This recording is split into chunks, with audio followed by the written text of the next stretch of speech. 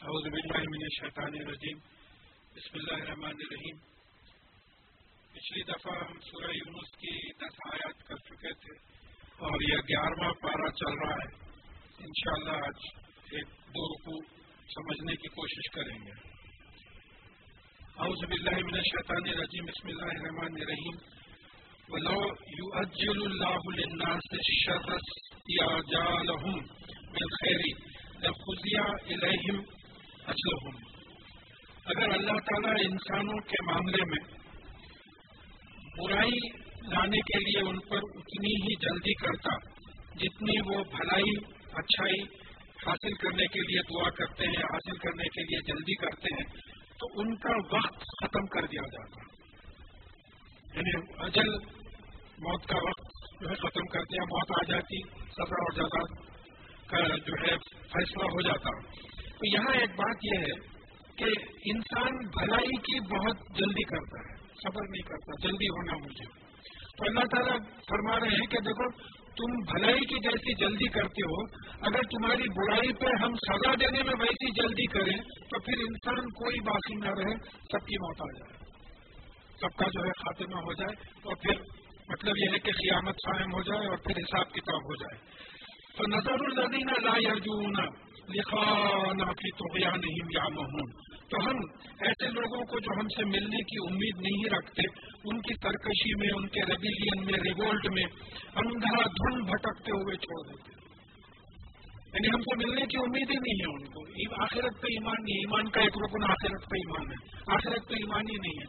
تو اللہ تعالیٰ کیا کرتے ہیں، ان کو چھوڑ دیتے ہیں اندھا دھن بھٹکتے ہوئے، کوئی ان کا گول ہی نہیں ہے، نہیں معلوم کس چیز کی تلاش میں جا رہے ہیں، کیا لینا چاہ رہے ہیں، ان کا کوئی گول ہی نہیں ہے۔ کم از کم مومن کے بارے میں اتنا معلوم ہے کہ وہ دوزخ سے بچنا چاہتا ہے اور جنت میں جانا چاہتا ہے، لیکن ایسے لوگوں کو جو امید ہی نہیں رکھتے اپنے اللہ تعالیٰ سے ملنے کی، ان کو اللہ تعالیٰ اندھا دھن بھٹکتے چھوڑ دیتا ہے۔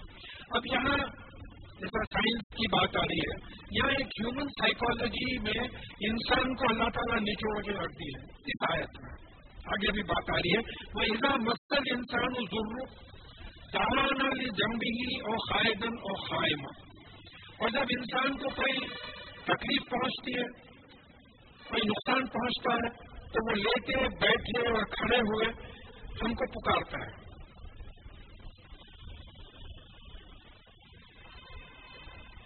اور یعنی دعانا ہم کو پکارتا ہے۔ تکلیف جب پہنچتی ہے تو ظاہر ہے کوئی بڑا اچھا بتائے تھے کہ اللہ تعالیٰ کی پہچان، ایک آیت آگے آ رہی ہے، ایک پہچان یہ بھی ہے کہ اللہ تعالیٰ کی وہ ذات ہے جو انسان تکلیف میں یاد کرتا ہے اور اچھائی میں بھول جاتا ہے۔ اللہ تعالیٰ کو ایسا پہچان نہیں ہے، یعنی وہ شخصیت ہے، وہ ذات ہے جس کو تکلیف میں پہچانتے ہیں، بیٹھے اٹھے لیٹے جو ہے اللہ تعالیٰ کو پکارتے، بیمار ہیں، نقصان ہو گیا، بزنس میں پروموشن نہیں ہو رہا ہے، بچوں کی شادیاں نہیں ہو رہے، یہ تمام ہے تو اٹھے بیٹھے لیٹے جو ہے پکارتے رہتے ہیں۔ اور پھر کہا کہ فَلَمَّا كَشَفْنَا عَنْهُ ضُرُّهُ مَرَّ كَأَن لَّمْ يَدْعُونَا إِلَىٰ ضُرٍّ مَّسَّهُ، اور جب ہم اس کے تکلیف کو، اس کے نقصان کو ہٹا دیتے ہیں تو وہ انسان ایسا گزر جاتا ہے جیسا اس تکلیف سے جو اس کو پہنچی تھی اس نے ہم کو پکارا ہی نہیں تھا۔ میں ایک بڑا زبردست فلم دیکھا تھا تو میں اکثر اس کو ریپیٹ کرتا ہوں، بہت سے لوگوں کو ممکن ہے یاد بھی ہوگا کہ ایک ہاسپٹل میں تھا، میں کوئی قریبی رشتے دار بیمار تھے، تو معلوم ہوا کہ وہ بازو کے وارڈ میں کچھ ڈیلیوری کا کیس تھا، بہت خطرناک ہو گیا ہے، تو وہاں ایک جانماز بچھا دی گئی اور تمام رشتے دار آ رہے ہیں، ایک کے بعد ایک نماز پڑھ رہے ہیں، وہ ہو رہا یہ ہو رہا۔ پھر 2-3 بجے کے قریب معلوم ہوا کہ نہیں، ڈیلیوری ہو گئی اور اللہ کے فضل سے ٹھیک ہے۔ جانماز بچھی بھی ہے، مجھے ابھی رونگٹے کھڑے ہو رہے کہ عصر کا وقت آیا، مغرب کا وقت آیا، عشاء کا وقت آیا، جانماز بچھی بھی ہے، کوئی آ کے پھر نماز نہیں پڑھا، ہو گیا، غلط نکل گئی ہے، جس چیز کے لیے پڑھ رہے تھے وہ ہو گیا۔ تو یہ انسان کی سائیکالوجی ہے کہ انسان جب تکلیف پہنچتی ہے تو اللہ تعالیٰ کو یاد کرتا ہے۔ تو پھر تکلیف دے کے یاد کیوں کروانے لگاتے ہو، راحت میں کیوں نہیں یاد کرتے اللہ تعالیٰ کو؟ لیکن یہاں ایک اشارہ یہ ہے کہ جب ہم تم کو شکر کی کیفیت دیتے ہیں تو تم صبر کی کیفیت میں رہتے ہو۔ اجاڑ ایک ہی موٹر ہے، اجاڑ ایک ہی فلیٹ ہے، اجاڑ ایک ہی ہے، تمہاری یہ کیفیت ہے، اور جب ہم تکلیف دیتے وہ بھی نکال کر جھوپڑی میں ڈال دیتے تمہارے کو، تو جب پتا چلتا ہے کہ کیا جیسا جو اسٹارم آیا ہے امریکہ میں، اتنا ایڈوانس نیشن سائنس اور ٹیکنالوجی میں ساری دنیا کو لیڈ کرنے والا کچھ نہیں کر سک رہا ہے. کیا حالت ہے ان لوگوں کو؟ کھانے کا کھانا نہیں ہے اس ملک میں جو ہمارے پاس کے گاؤں کھیڑے نہیں ہیں. تو اللہ تعالیٰ کہیں بھی لا سکتا ہے، تکلیف یہاں بھی لا سکتا ہے. تو انسان کی سائیکالوجی بتا رہا ہے کہ جب تکلیف پہنچاتے ہیں تو ہم کو یاد کرتا ہے، اور جب آرام دیتے ہیں تو ایسا گزر جاتا ہے جیسا ہم کو پکارا ہی نہیں تھا. بالکل ہی جو ہے. تو یہاں اشارہ یہ ہو رہا ہے، حکم یہ آ رہا ہے کہ ایسا مت کیا کرو. تکلیف میں بھی ہم کو پکارو، راحت میں بھی ہم کو پکارو. کذالک زینا للمسرفین ما کانوا یعملون. مشرفین کو اس طریقے سے یہ جو عمل کرتے ہیں، یعنی ناشکری اور بے وقوفی کا عمل کرتے ہیں، وہ اچھا دکھایا جاتا ہے. اب کیا ضرورت پڑی اللہ تعالیٰ کو یاد کرنے؟ ابھی مشرفین کون ہے؟ تو میں سے پہلے بھی بتا چکا ہوں کہ میری ایک عادت بن گئی ہے کہ جہاں قرآن سے بات کو سمجھا سکے وہاں لغت سے جانے کی ضرورت نہیں ہے. تو سورہ اعراف کی 81 آیت ہے، اس میں لوط علیہ السلام کی قوم کو مصرفون کہا گیا. تو لوط علیہ السلام کی قوم مصرفون کیوں تھی؟ کہ وہ شہوت اپنی بیویوں سے پورا کرنے کے بجائے مردوں سے پورا کرتے تھے. غلط جگہ پہ اپنی صلاحیتیں، اپنا وقت لگانا، یہ اسراف ہوا. فضول خرچی بھی اس میں آ جاتی ہے. تو اللہ سے ہٹ کے، یعنی ابھی لوگ کیا ہے، اللہ سے ہٹ کے دوسری جگہ اپنا اٹینشن لگا دیتے ہیں. جیسے ہی تکلیف ہٹ جاتی ہے، اللہ سے ہٹ کے دوسری جگہ اپنی تکلیف اپنا اٹینشن لگا دیتے ہیں. تو اب یہ اسراف نہیں کرنا چاہیے. دیکھیے ہم پیسوں میں بھی اسراف سمجھتے ہیں، وقت میں بھی اسراف ہوتا ہے. ٹیلی فون پہ بات ہو رہی، اگر غیبت چھوڑ دیں ہم تو میں سمجھتا ہوں بلام 500-600 آئیں گے. وہ غیبت کی بل 2,000 2,000 آتی ہے. وہ غیبت الگ ہو رہی، بل الگ جا رہی ہے.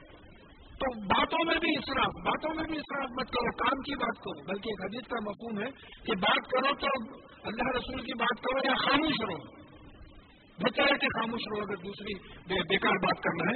تو اسراف کرنا پھر اب اسراف کا ایک لیول حضرت ابو بکر صدیق رضی اللہ تعالیٰ عنہ کی ایک مثال سے ثابت ہوتا ہے کہ اسراف کیا چیز ہے. ایک دن آپ کے دسترخوان پہ 2 سالن تھے ایک کے بجائے. خلیفہ وقت ہیں 2 سالن تھے، تو اپنی بیوی سے کہا کہ یہ کیا اسراف ہے؟ یعنی یہ غیر ضروری ہے. جب ایک سالن پہ پل سکتے ہیں تو پھر دوسرے سالن کی کیا ضرورت ہے؟ اور ہمارے پاس یہ ہے کہ کیا بھائی مفلسی گیری کوئی تلن نہیں، کچھ بھی نہیں، شامی شکمپور کچھ بھی نہیں، ایسا کیا دال بھاجی پہ چل رہی بات.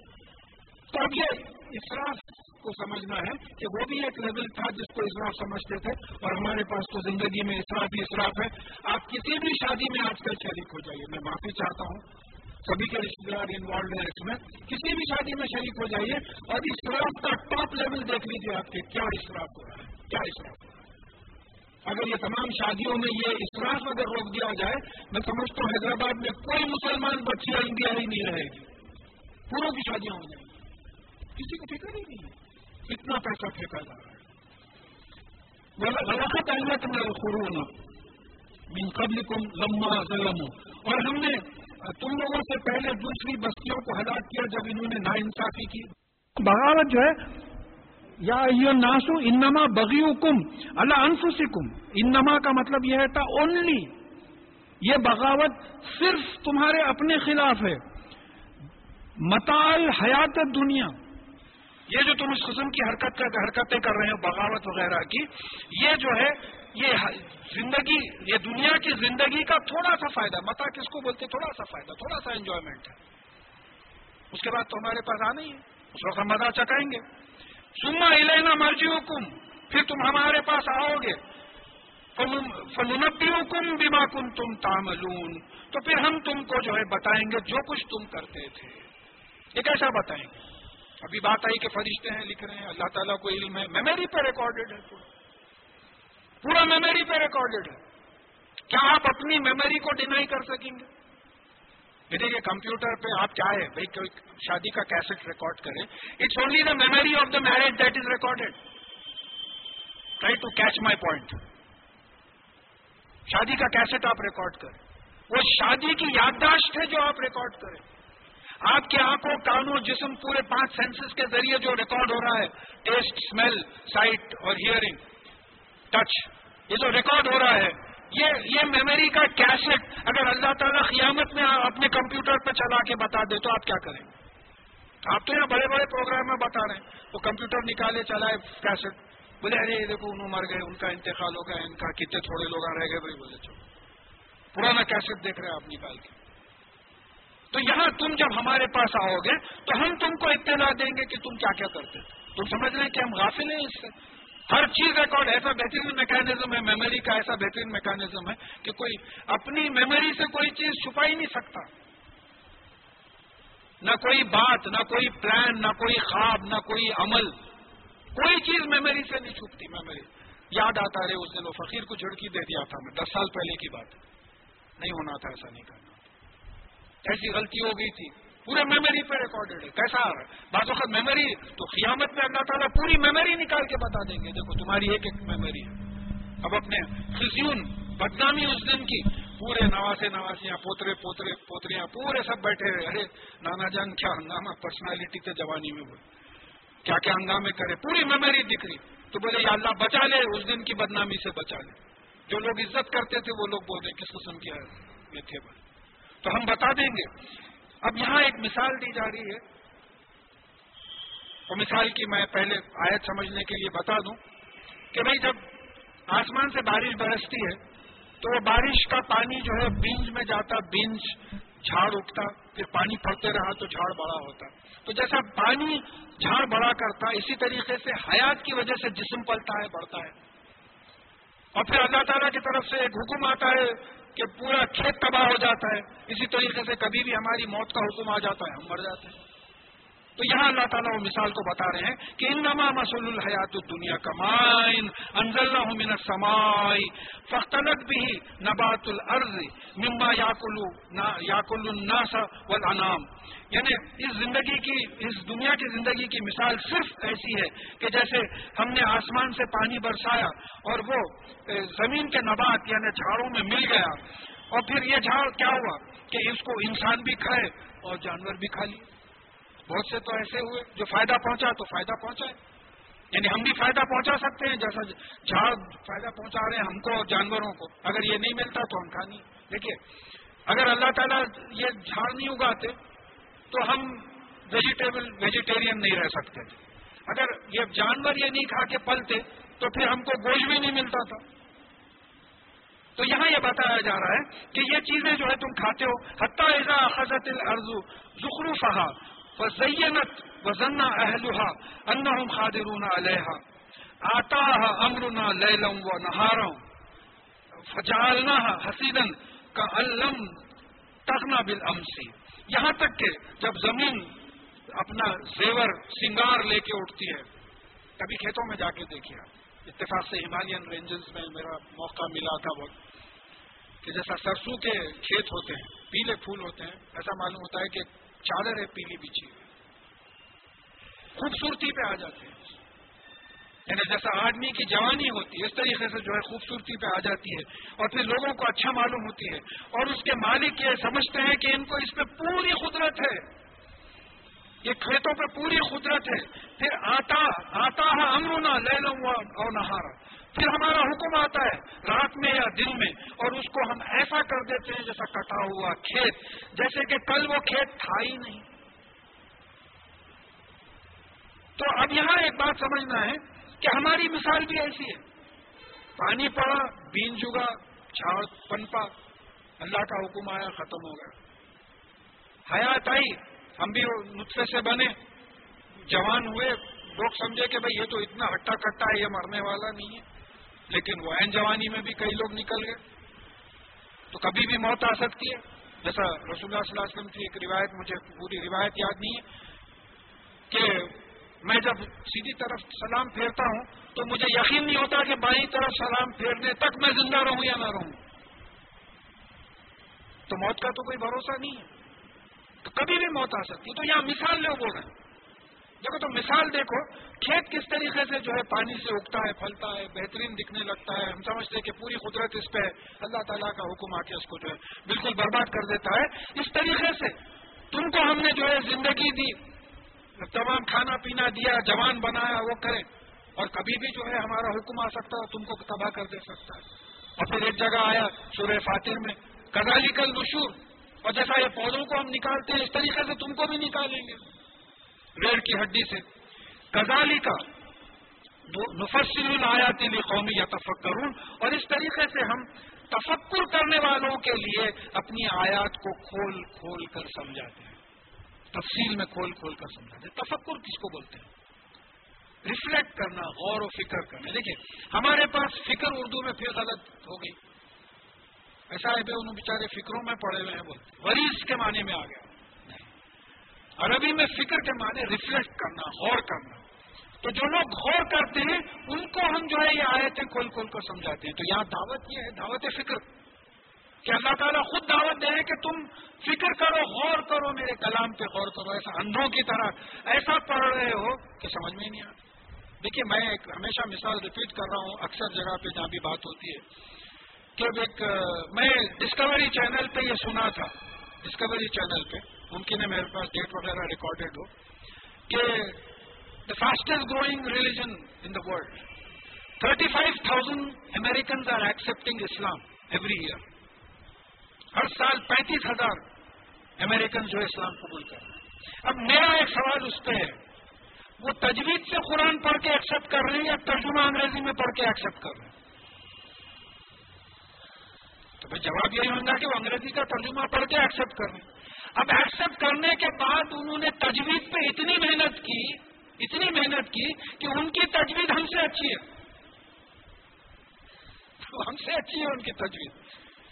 جو لوگ ان کو ایکسپیرینس کر رہے ہیں وہ لوگ آ کے بتاتے ہیں. میں آپ کو ایک مثال دے چکا ہوں. ایک محترمہ ہے، وہ ہیبرو وغیرہ میں بائبل اور توریت پڑھ چکے ہیں، نیوزی لینڈ میں ہے. تو وہ عربی سیکھ رہی ہیں. کائے کے لیے؟ وہ عربی اوریجنل قرآن کو پڑھنا چاہ رہی ہیں. بولے ٹرانسلیٹر کا مائنڈ مجھے نہیں ہونا، میں اپنی زبان میں سمجھوں گی، عربی کو اپنی زبان بناؤں گی اور اپنی زبان میں قرآن کو سمجھنے کی کوشش کروں گی. کیونکہ دوسرے ٹرانسلیشن میں ڈفرینس ہے، بہت ڈفرینسز ہیں. میں ٹرانسلیٹ اللہ تعالیٰ کروائے ٹرانسلیشن، بعض آیتوں میں 16 ٹرانسلیٹرز لیے تو 16 ٹرانسلیشنز ہیں. یہاں کی لائبریری میں بھی آ کے کھول کے دیکھتے رہتا تھا. تو ٹرانسلیشنز میں ڈفرینسز ہے، ہر ایک ٹرانسلیٹر ایک نہیں ہے. تو یہاں یہ بات ہم سمجھنا ہے کہ آپ تفکر کب کر سکیں گے قرآن پہ، غور و فکر کب کر سکیں گے، ریفلیکٹ کب کر سکیں گے قرآن پہ؟ جب آپ اس کلام کو اپنی زبان میں سمجھیں. اس کا یہ مطلب نہیں ہوتا کہ عربی چھوڑ دیں. عربی تو رہنا ہے، ہماری حماقت یہی ہوئی کہ ہم عربی کو چھوڑ دیا. مغل دربار کی رائل جو لینگویج تھی آفیشیل پرشین تھی، نعوذ باللہ. عربی ہونا چاہیے تھا. ہمارے پاس حیدرآباد میں جو ہے عربی اسکولوں میں نہیں سکھائی جاتی تھی، پرشین سکھائی جاتی تھی. پرشین اور تیلگو کا آپشن تھا. تو ہم یہ غلطی کر چکے ہیں. تو اب ہمارا کام یہ ہے کہ پہلے ترجمے پڑھیں، اس کے ساتھ عربی پڑھیں، اور پھر غور و فکر کے لیے ایسی زبان میں پڑھنا قرآن ضروری ہے جو آپ کو سمجھ میں آئے. ایک وقت کوئی صحابہ مڈل ایسٹ سے سپوزٹری لائے تھے.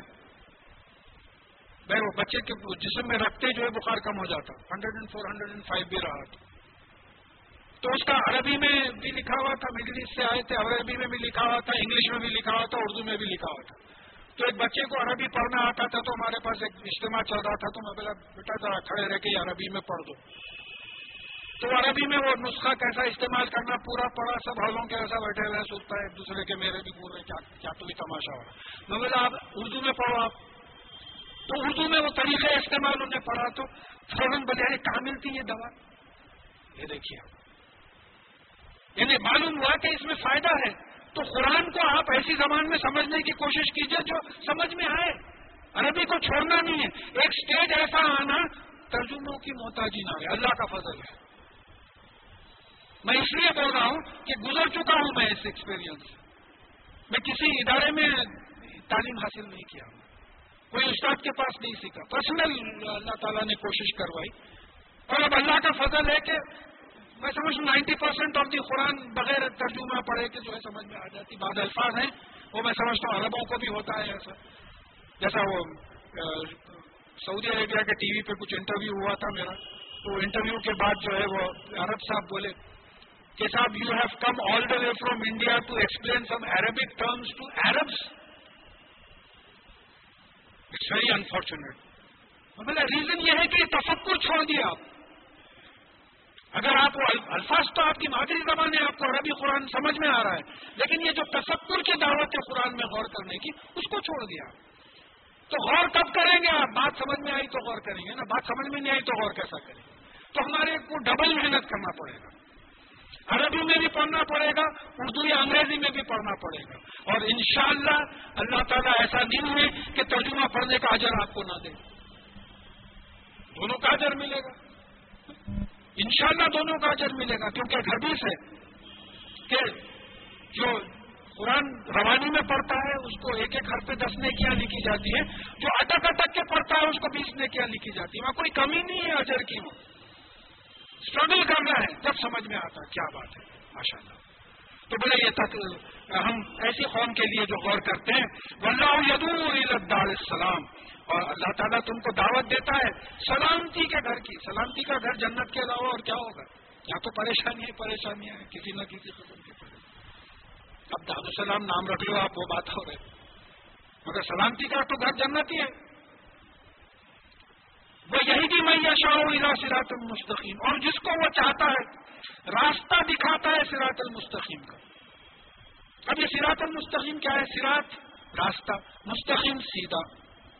اب یوکلیڈین جیومیٹری میں آپ پڑھ چکے ہیں, the shortest distance between 2 points is a straight line. یعنی صراط المستقیم از دا شارٹ کٹ ٹو جنت. ہر راستہ کہیں نہ کہیں جاتا, صراط المستقیم کہاں جاتا؟ جنت کو جاتا.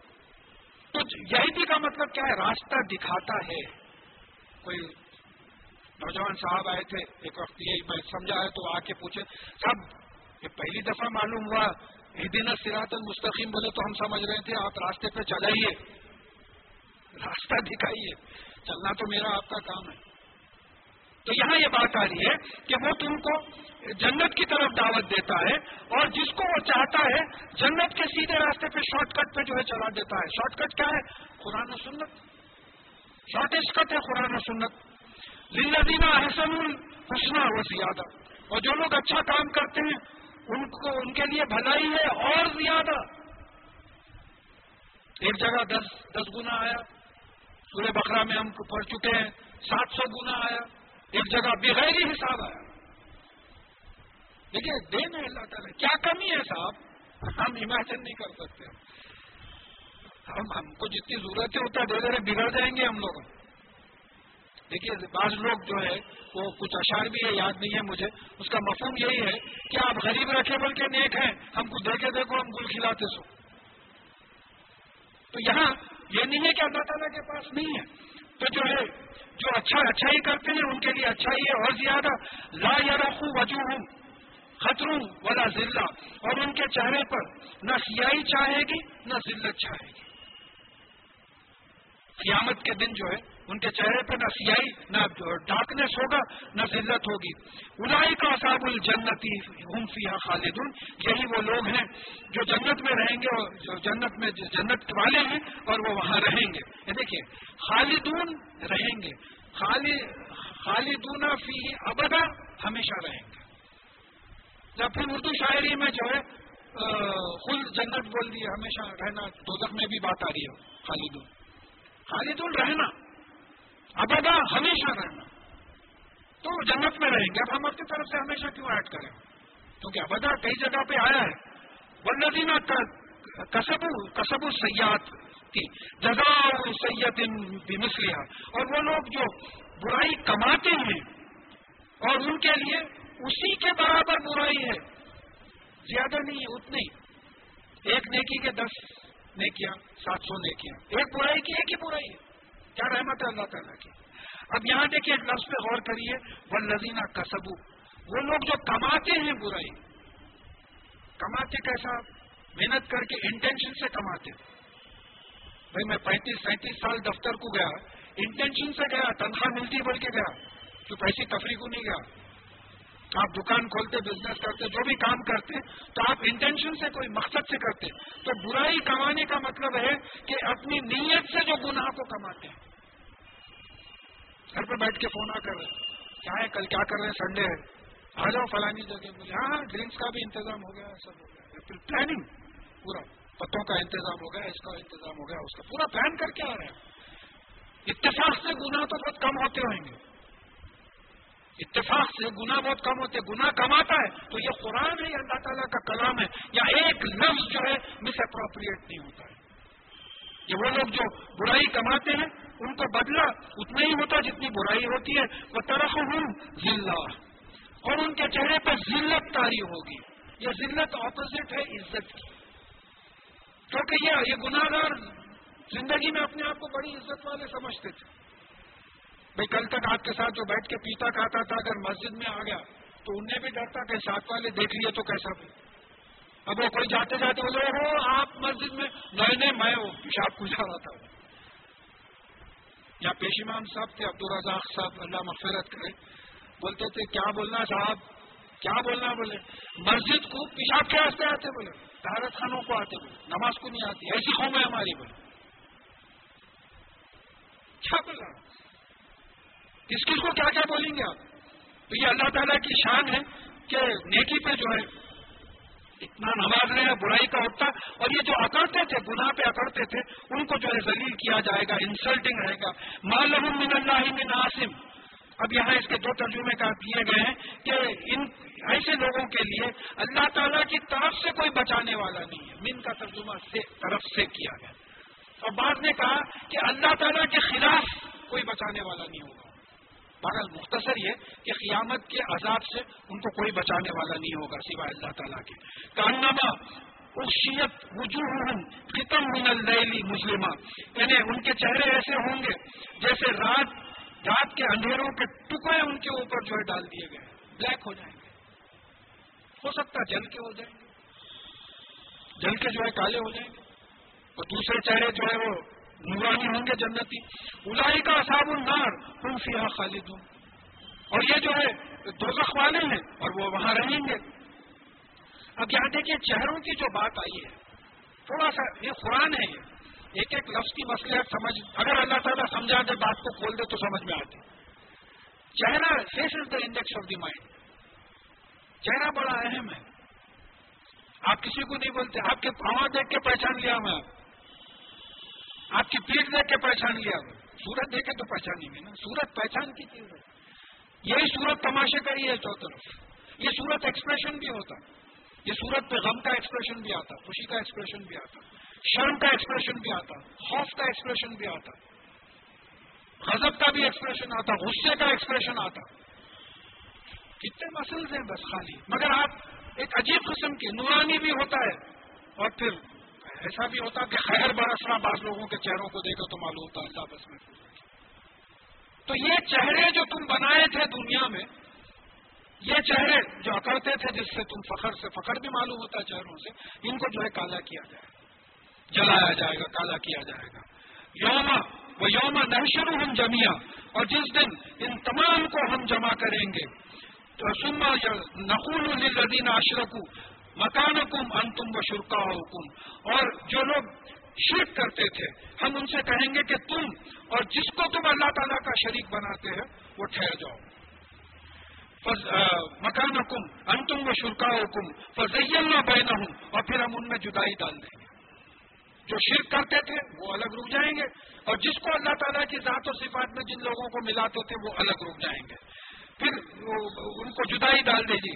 اور وہ خالہ شرکاؤہم ما کنتم ایانا تعبدون، اور جو اللہ تعالیٰ کا جو شریک بناتے تھے جن لوگوں کو، جن چیزوں کو، وہ علن اعلان بول دیں گے کہ تم ہماری عبادت نہیں کرتے تھے۔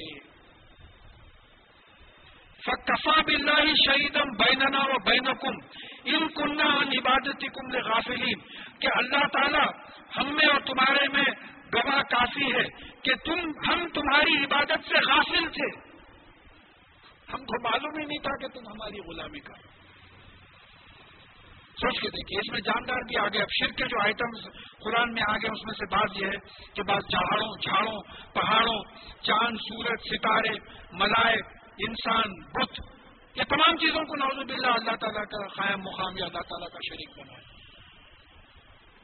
یہ لوگ بول رہے کہ ہم کو معلوم ہی نہیں تھا تم ہماری غلامی کرتے تھے۔ کیا تم ایسوں کو سناؤ گے جو خبر میں ہے؟ کیا تم مردوں کو سنا سکتے ہو؟ یہ بات سمجھیے، آپ یہ سمجھنے کی کوشش کیجیے کہ اللہ سے ہٹ کے تم جس کو پکارتے ہو وہ تمہاری پکار سے واقف ہی نہیں ہے، اور وہ خود اللہ تعالیٰ کو گواہی میں پیش کر رہے ہیں. غضب تو یہ ہو رہا ہے، وہ خود اللہ تعالیٰ کو گواہی میں پیش کر رہے ہیں کہ یا اللہ یہ ہم ان کے شرک سے، ہم ان کی عبادت سے بالکل غافل تھے، ہم کو علم ہی نہیں تھا کہ یہ ہمارے ساتھ ایسا تھا. یہ کیوں ہو رہا ہے؟ یہ اس لیے کہ قرآن نہیں پڑھے، حدیث نہیں پڑھے.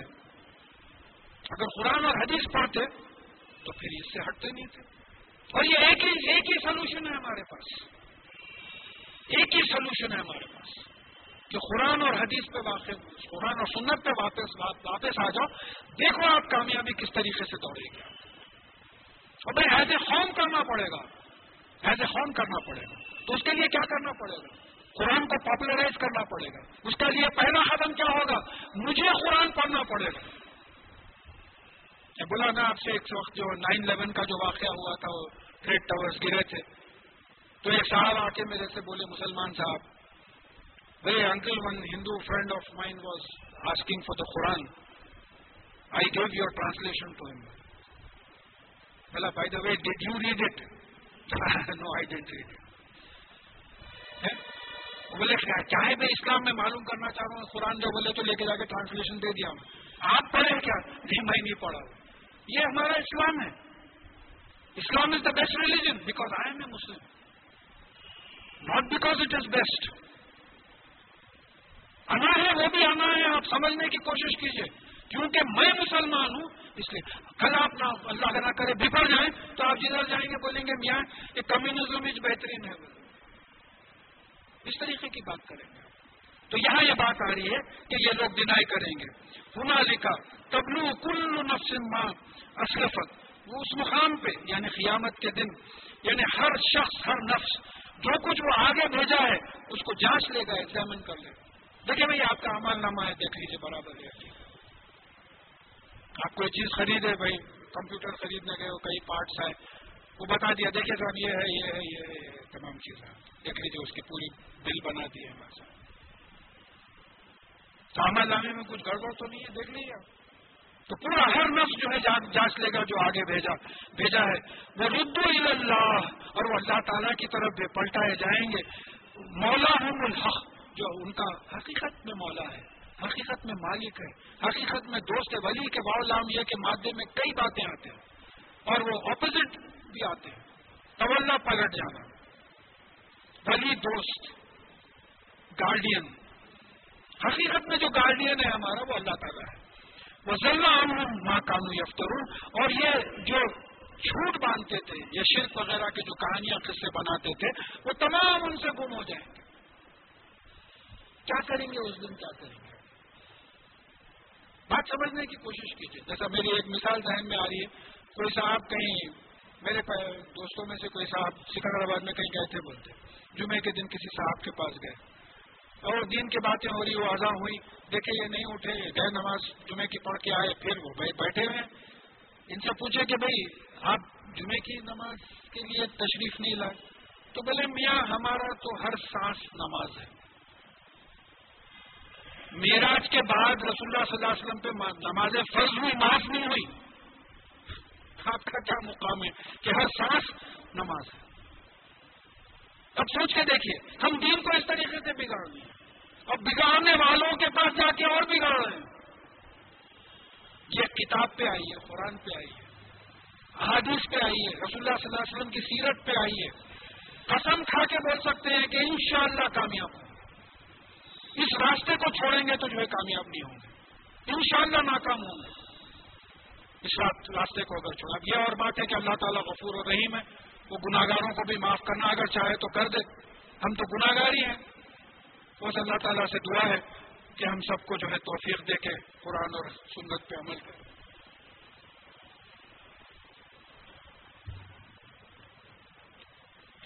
آج کی احادیث میں وہی دنیا اور آخرت کی بات کچھ آ رہی ہے.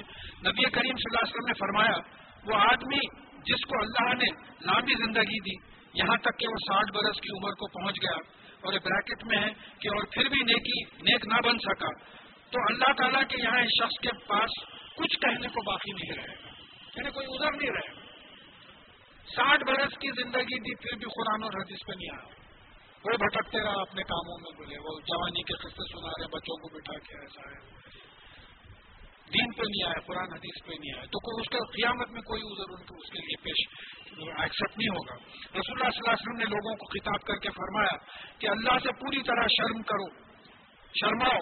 ہم نے کہا کہ اللہ کے رسول صلی اللہ علیہ وسلم, اللہ کا شکر ہے کہ ہم اللہ سے شرماتے ہیں. آپ صلی اللہ علیہ وسلم نے فرمایا کہ اللہ سے شرمانے کا اتنا ہی مطلب نہیں ہے, بلکہ اللہ سے پوری طرح شرماؤ.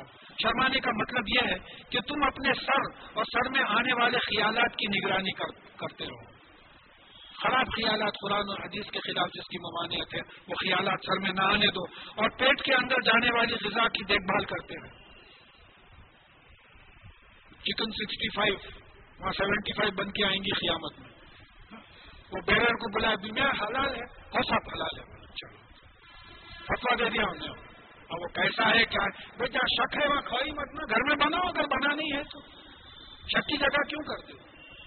تو بھئی یہ خیال رکھو کہ تم کیا کھا رہے ہو, حرام چیز تو نہیں جا رہی ہے پیٹ میں. اور موت کے نتیجے میں سر گل جانے اور فنا ہو جانے کو یاد رکھے. اس کے بعد آپ صلی اللہ علیہ وسلم نے فرمایا, اور جو شخص آخرت کا طالب ہوتا ہے وہ دنیا کی زینت اور آرائش کو ترک کر دیتا ہے, اور ہر موقع پر آخرت کو دنیا پر ترجیح دیتا ہے. کوئی بھی چانس آئے تو یہ سوچتا ہے کہ بھئی اس میں دنیا میں بھلائی ہے یا آخرت میں بھلائی ہے,